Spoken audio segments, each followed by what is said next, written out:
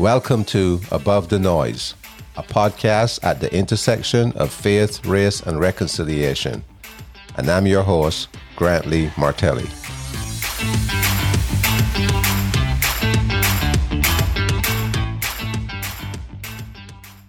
My guest today is Dr. Joel Pearsall, the president of Northwest Nazarene University in Nampa, Idaho. Northwest Nazarene University is a Christian liberal arts university under the auspices of the Church of the Nazarene. As a liberal arts university, the institution faces many of the challenges of any institution of higher learning or state university, as well as those challenges of being affiliated with a Christian denomination. Dr. Pearsall has been a friend for many years, and I sat down with him in his office to have this conversation about leading in difficult times with a lens on faith, race, and reconciliation. Hey, Joel, welcome to our podcast. It's good to have you here today. Well, thanks, Grantley. It's a joy to be with you. It's a joy to be here back on campus. It's been a while. It has been a while. You need to be back on campus more often. I'm looking forward to our conversation. We've been planning this for a while.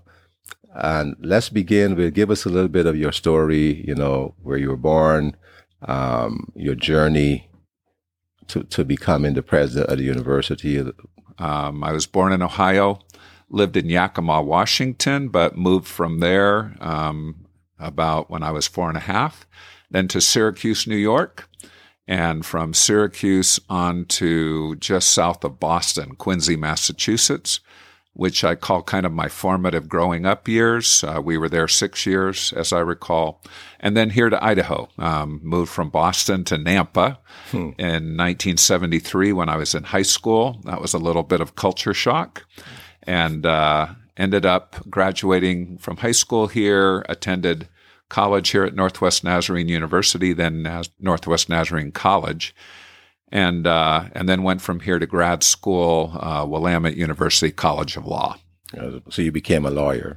I did. I'm trained as a lawyer, and following law school, clerked for one of the justices on the Idaho Supreme Court for a bit, and then ended up back at a law firm in Salem where I had clerked while I was in law school, and was there 8 or 9 years, first as an associate and then as a partner. That's great. Are you married? Have any children? I am married to Nikki, who I met here in Idaho. She was born and raised here in Nampa. And we have 3 sons who are all grown. And as of this January, all 3 are married. So let's get back to your story. You went into law practice for a number of years. Yes. And now you're the president of a university. So how did you go from a private law practice to university president? Yeah, many of us are still trying to figure that out. I had practiced law for several years, and over the course of several months got the sense from the Holy Spirit that I was supposed to be done practicing law. It wasn't terribly rational.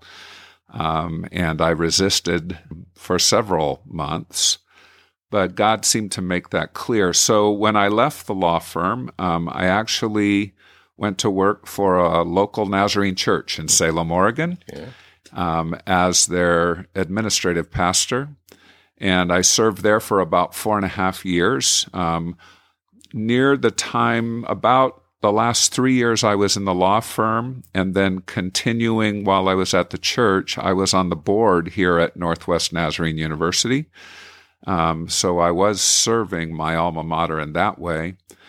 And then there came a day when the vice president for financial affairs here at NNU, who had been my major prof when I was a student, when he gave notice that he was going to retire, a couple of folks here at the university suggested that I pray about applying for that position. There were no guarantees or anything like that, but did sense an openness that I ought to at least be available. So applied and ended up coming to NNU in January 1 of 1999 as the vice president for financial affairs. I served in that role until summer of 2008, when, as we went through a leadership transition here at NNU, I was asked by our new president to consider shifting over to serve as the vice president for university advancement, what we now call external relations. So alumni relations, community relations, and fundraising. Mm-hmm. And so I served in that role from 2008 until 2015. And in 2015, the board asked that I step into a gap that had occurred to serve on an interim basis as the president. And that seemed to be the right thing to do at that moment. But then the board did come back a bit later, asked if we could have a conversation about kind of taking the interim perspective off of that. And so here we are today. Now, how long has that been since you've been president? So I think we're about 6.5 years in. It'll be 7 years in July or June of this year. You're following the tradition of presidents because your dad was president. I met when I came to school, I met your dad. Okay. And he was here as president.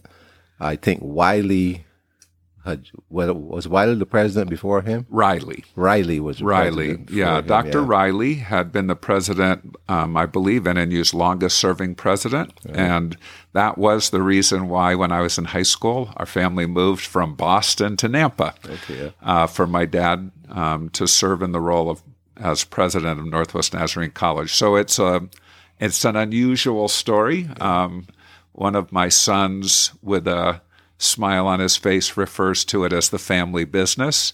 I'm not sure that's very couth, but it is interesting the way that I have ended up back here.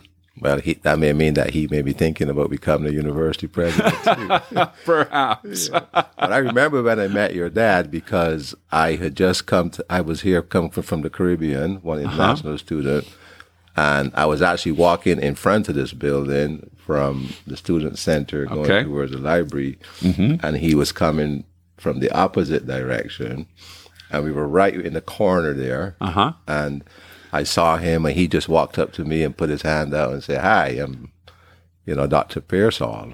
He said, "You must be Grantley." I said, "How do you know who I am?" He says, "Irvin Laird told me about you." Okay, yeah.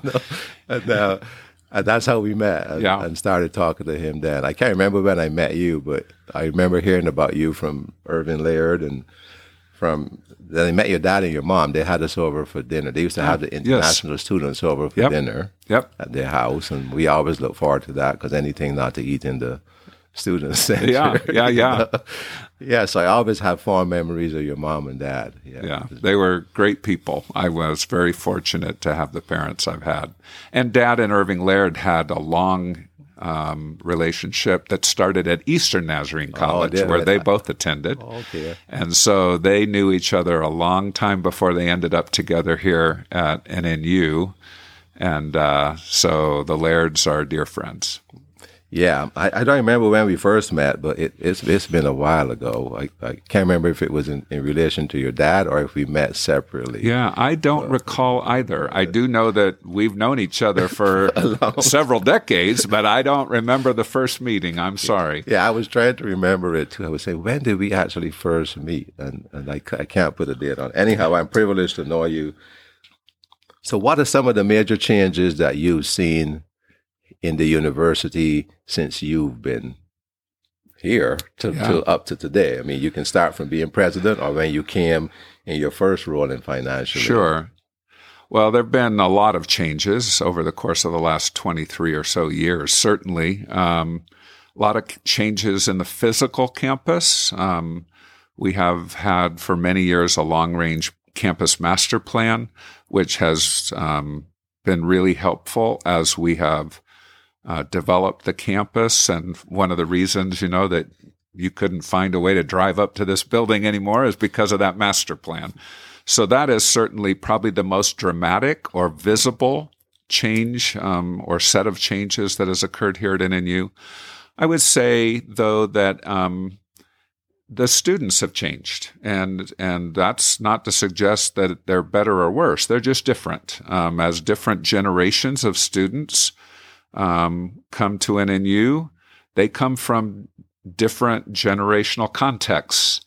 And so that's one of the real dynamic features of working at a university, is that it is constantly changing because those who come to us for an education are different over time. Certainly the students who enrolled this past fall, as first-year students are very different from the students who enrolled in the fall of 1998.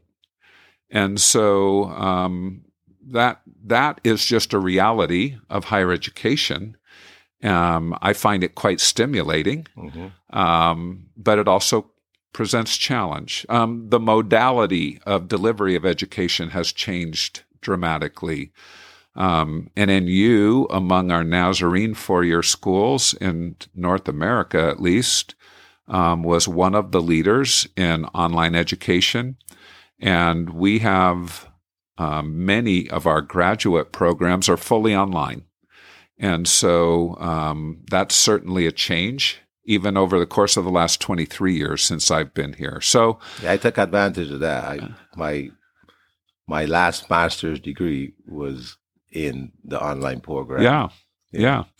And so I think all of those pieces, higher education, I would say, has always been known as somewhat tradition-bound, and some of that is really positive, really healthy. The changes in our world, and in particular in technology, have stretched higher education. And then we were grateful that we had already been involved in distance education or remote education, particularly when March of 2020 hit. Yeah. And the pandemic, as we've come to call it, became real. And we had to send students home. And we had to help them complete spring semester of 2020 in a remote setting after having been face-to-face on campus. We were fortunate to be able to come back face-to-face in the fall of 2020. The remote education, that online education, is not going away. Yeah. And so we've sought to embrace it and to continually improve our delivery in that modality. Yeah. I think that online is now here to stay. Yeah. There's nothing we can do about it. So I don't think technology is going away. No. So just for our listeners, this university is called Northwest Nazarene University, a higher education institution of the Church of Nazarene. But the student body is not exclusively Nazarene. The university doesn't cater exclusively to Nazarene students. So could you give us a little bit of breakdown of the student body? Sure. Yeah, happy to do that. NNU's been around since 1913, so almost 110 years now. And from our founding, it has been a Christian university, but there are a lot of different ways to define that phrase of Christian university. The way we define that is not to only admit students who profess to be Christians. That is not what we mean when we say we're a Christian university. We define Christian university as a university that has Christ at the center in our mission, that only employs those who profess Christ. So all of our faculty and staff are Christians and involved in local Christian congregations. In that context, we also seek to integrate our faith into everything we do. So we integrate it into the classroom, we integrate it into our co-curricular, not with the intent of browbeating or indoctrinating anyone, but simply as a manifestation of who we are as followers of Christ. But then when it comes to our student body, we do ask for prospective students in our undergraduate program. I'm not even sure we do this in our graduate programs, but in our undergraduate, we ask them to let us know, tell us a little about their spiritual journey. And some say, well, I'm not on a spiritual journey, and we're fine with that. We don't ask in order to use that as a criteria for admission. we ask so that we understand our students better. But yeah, any student who we think has demonstrated that they're ready for college and has the ability to benefit from a college education, we are willing to admit. We do ask all of our traditional undergraduate students to sign and commit to a lifestyle covenant while they're students here. And again, that's not intended to force anything down anyone's throat. There are just some commitments there that we think makes this place a better community. So how is the percentage breakout of? Yeah, so about 35, I think, was the last percentage I saw. 35% of our traditional undergrads would say that they are members of the Church of the Nazarene or come to us from a Church of the Nazarene. And that makes 65% of our undergraduate student body non-Nazarenes. We have students from all different types of faith background and some from no faith background. And then in our graduate programs, the percentage of Nazarenes would be much lower, probably more like 10%. And again, an array of others who either have church background or do not. Many of our students come to NNU because of the quality of our program and what they've heard about our program. And we're fine with that. So let's switch to talk about, leading in difficult times. These last few years have been difficult. I'm sure being a leader has been difficult all along, but I think we would all agree the last 3 years, or maybe the last 5 years, have been a different type of difficult. Right? Yeah, I would agree with that. You have the political situation, you have the situation with the racial unrest and calls for justice, and right in the middle of all of that, you have a pandemic that comes and shut everything down, and everybody has to pivot. So as a leader, let's talk a little bit about how you've been managing that and some of the things you've been doing to stay on track. Yeah, it has been hard.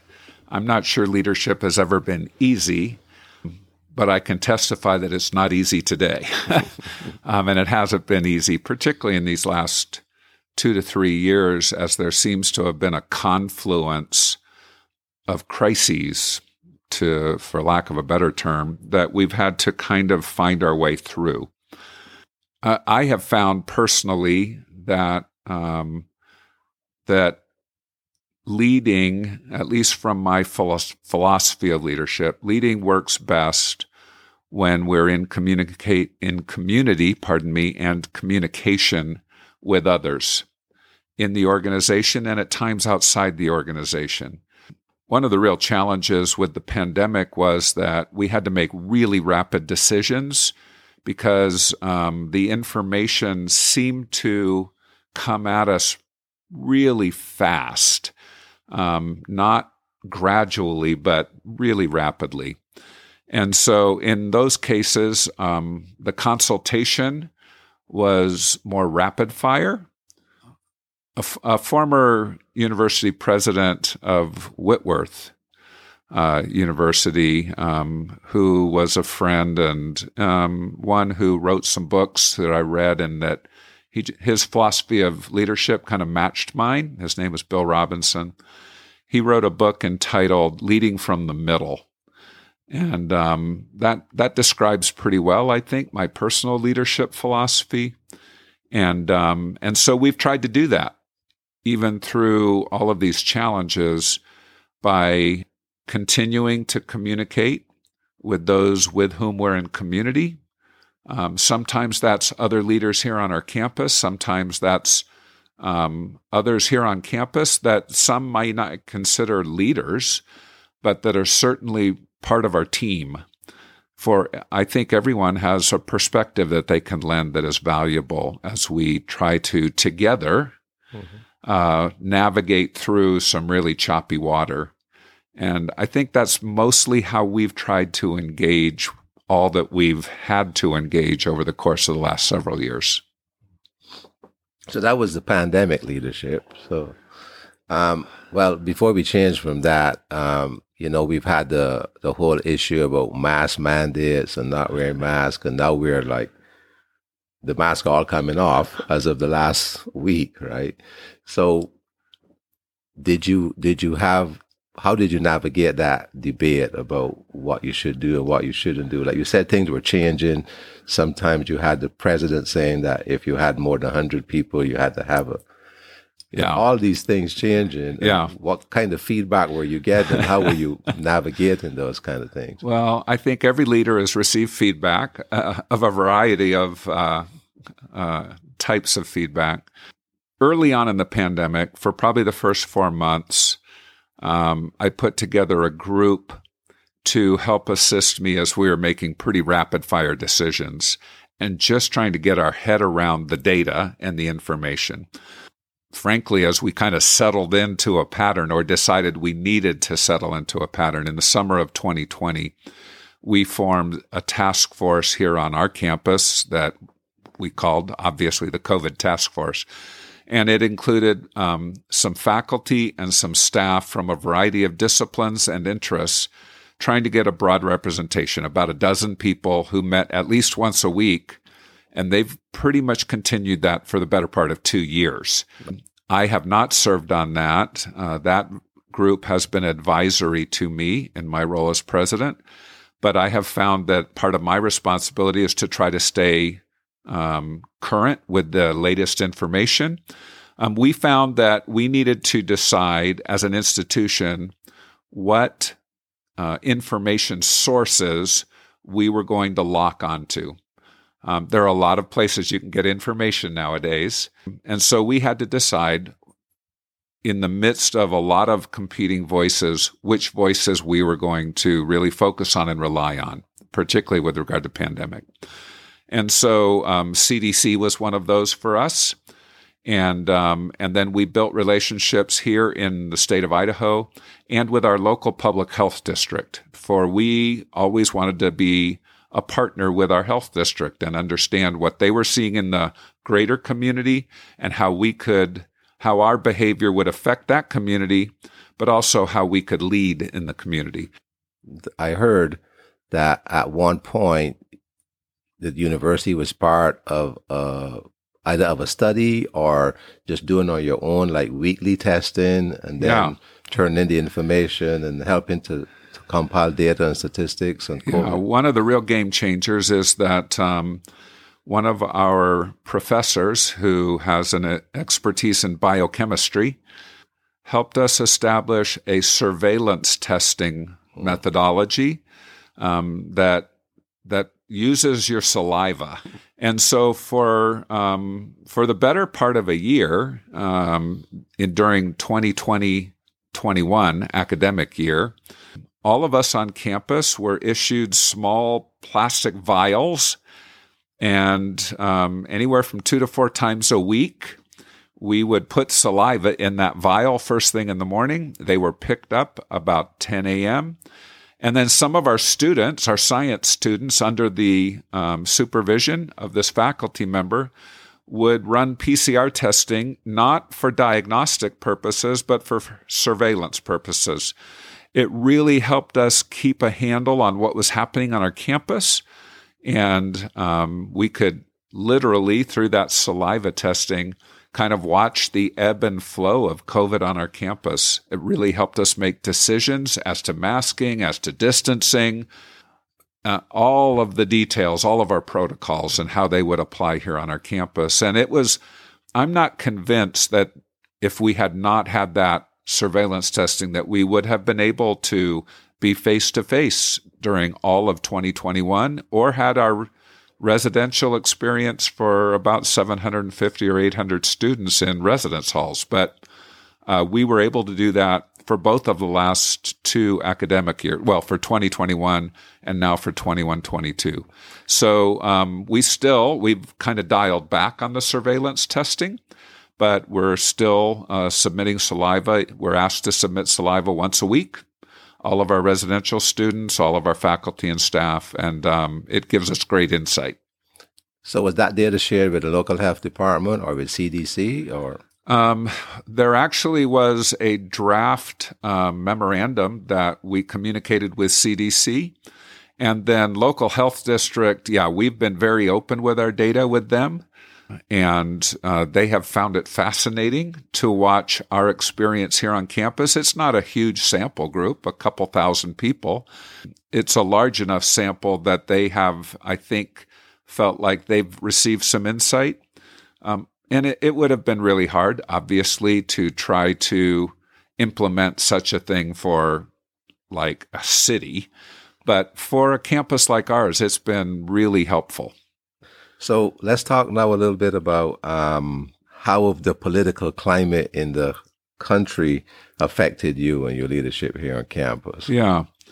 I'm not telling anyone anything they don't already know when I say that over the course of the last several years, the political climate, in my opinion anyway, has led to pretty severe polarization. Not just political polarization, but in so many regards. Right. And that has made leading difficult, particularly if your philosophy is to lead from the middle, because people have been running away from the middle to the polls, right? And so it has been challenging. And I mentioned earlier how students, different generations of students are just different when they come to us. Not better, not worse. They're just unique. And that's a good thing. Mm-hmm. It's a dynamic part of higher education. But students deal with political issues differently in the last 3 to 5 years than they did certainly when I was a student in college back in the 70s. And even back in the early 2000s. And so I think from a leadership perspective, it has been trying to be keenly aware of what's happening all around us and here on our campus, and then seeking to continue to speak into those realities in ways that are consistent with our institutional values and with our institutional mission. Because those values and that mission are not to change and shift with the political winds or even societal winds. They're our foundation of what we do here. And so we try to use them as a filter and as foundation for everything we do.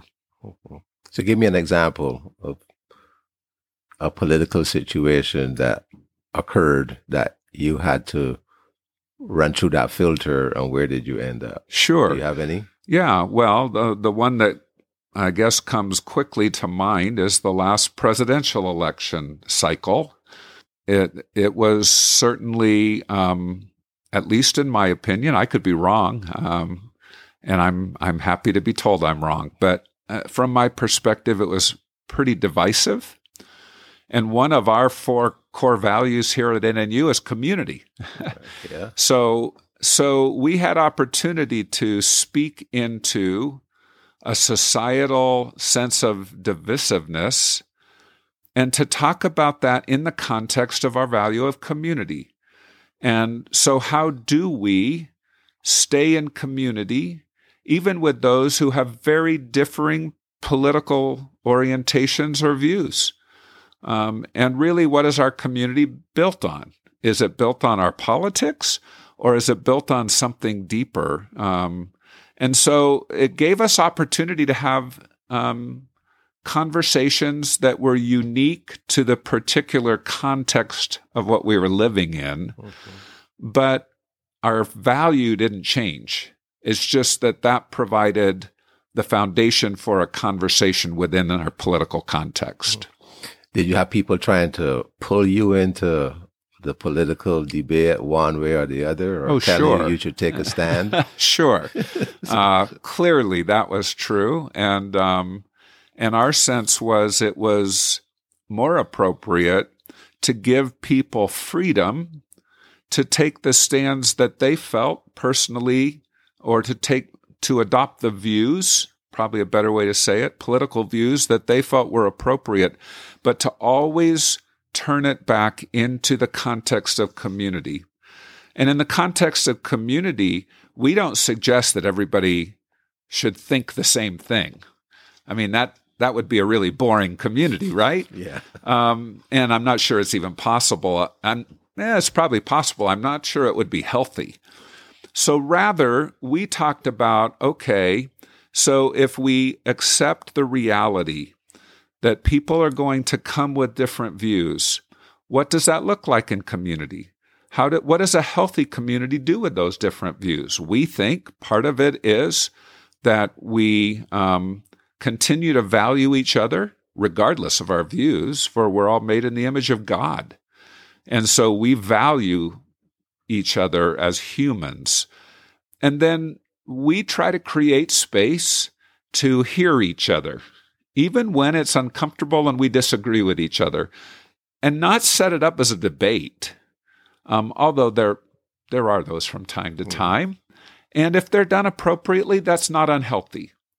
But to more set it up as a conversation, as a dialogue where I can learn from you if you hold a different political view than I, and perhaps you can learn from me, not with necessarily a goal of convincing each other, but for both of us to understand each other better. Because as we understand each other better, our community gets stronger. So did you host any of those? Did you have like forums on campus? Or, I mean, you said you keep the community conversing with each other. So were there like facilitated conversations, or this was just like speaking to the community about remembering our values and remembering how to get along with each other versus hosting forums where people can... Yeah, on the political issues, we did not really host any institutional forums, although some of that occurred in some of our courses, because it was very natural, right, in some of our courses for that to occur. But on an institutional plane or on our institutional context, it was more the latter, where we talked about this is a place of community. It's one of our core values. And so, therefore, this is how we see we should be living it out. So it was probably more conversational around the values and then seeking to help each other live out the values. Did you have any of your supporters call and say, if you don't take this stand, we're going to withdraw our support? Because some pastors have said that. I've been in some pastors' meetings where pastors have said people have required them to make a stand. Wow. Otherwise, they were leaving. I am not aware. I'm thinking back. I am not aware either of those sorts of demands being made directly to me or to others who would have kind of more externally facing roles. Certainly, I'm aware that we have donors all across the spectrum, and I think that's healthy, frankly. But I do not a political stand. I do not recall that ever occurring. Good. So, how do you feel the school weathered that? Do you think as you look back on it, would you say you did a good job weathering it, or? Yeah, I'm not sure how to grade us. I'm not sure what the grading scale is. You don't have to answer. I think that our community did not suffer. Maybe that's the best way I know how to. I don't think our community melted down or experienced damage as a result of that political climate. And I think that's a sign of health. Join us next time as we conclude our fascinating discussion with Dr. Pearsall on leading in difficult times and trying to maintain a healthy community within a university community that is within a larger community of a city itself. You can find more information on Northwest Nazarene University at nnu.edu, and you can also find more information on Dr. Pearsall's biography there as well. Above the Noise can be found on most podcast directories, including Apple Podcasts, Google, Spotify, and TuneIn. like us on your favorite directory where you listen. And leave a review. Reviews are important. They make us more visible to a larger audience, and it also helps us know how we're doing. You can email us at abovethenoise24, abovethenoise24 @gmail.com. And please follow us on Instagram and Facebook.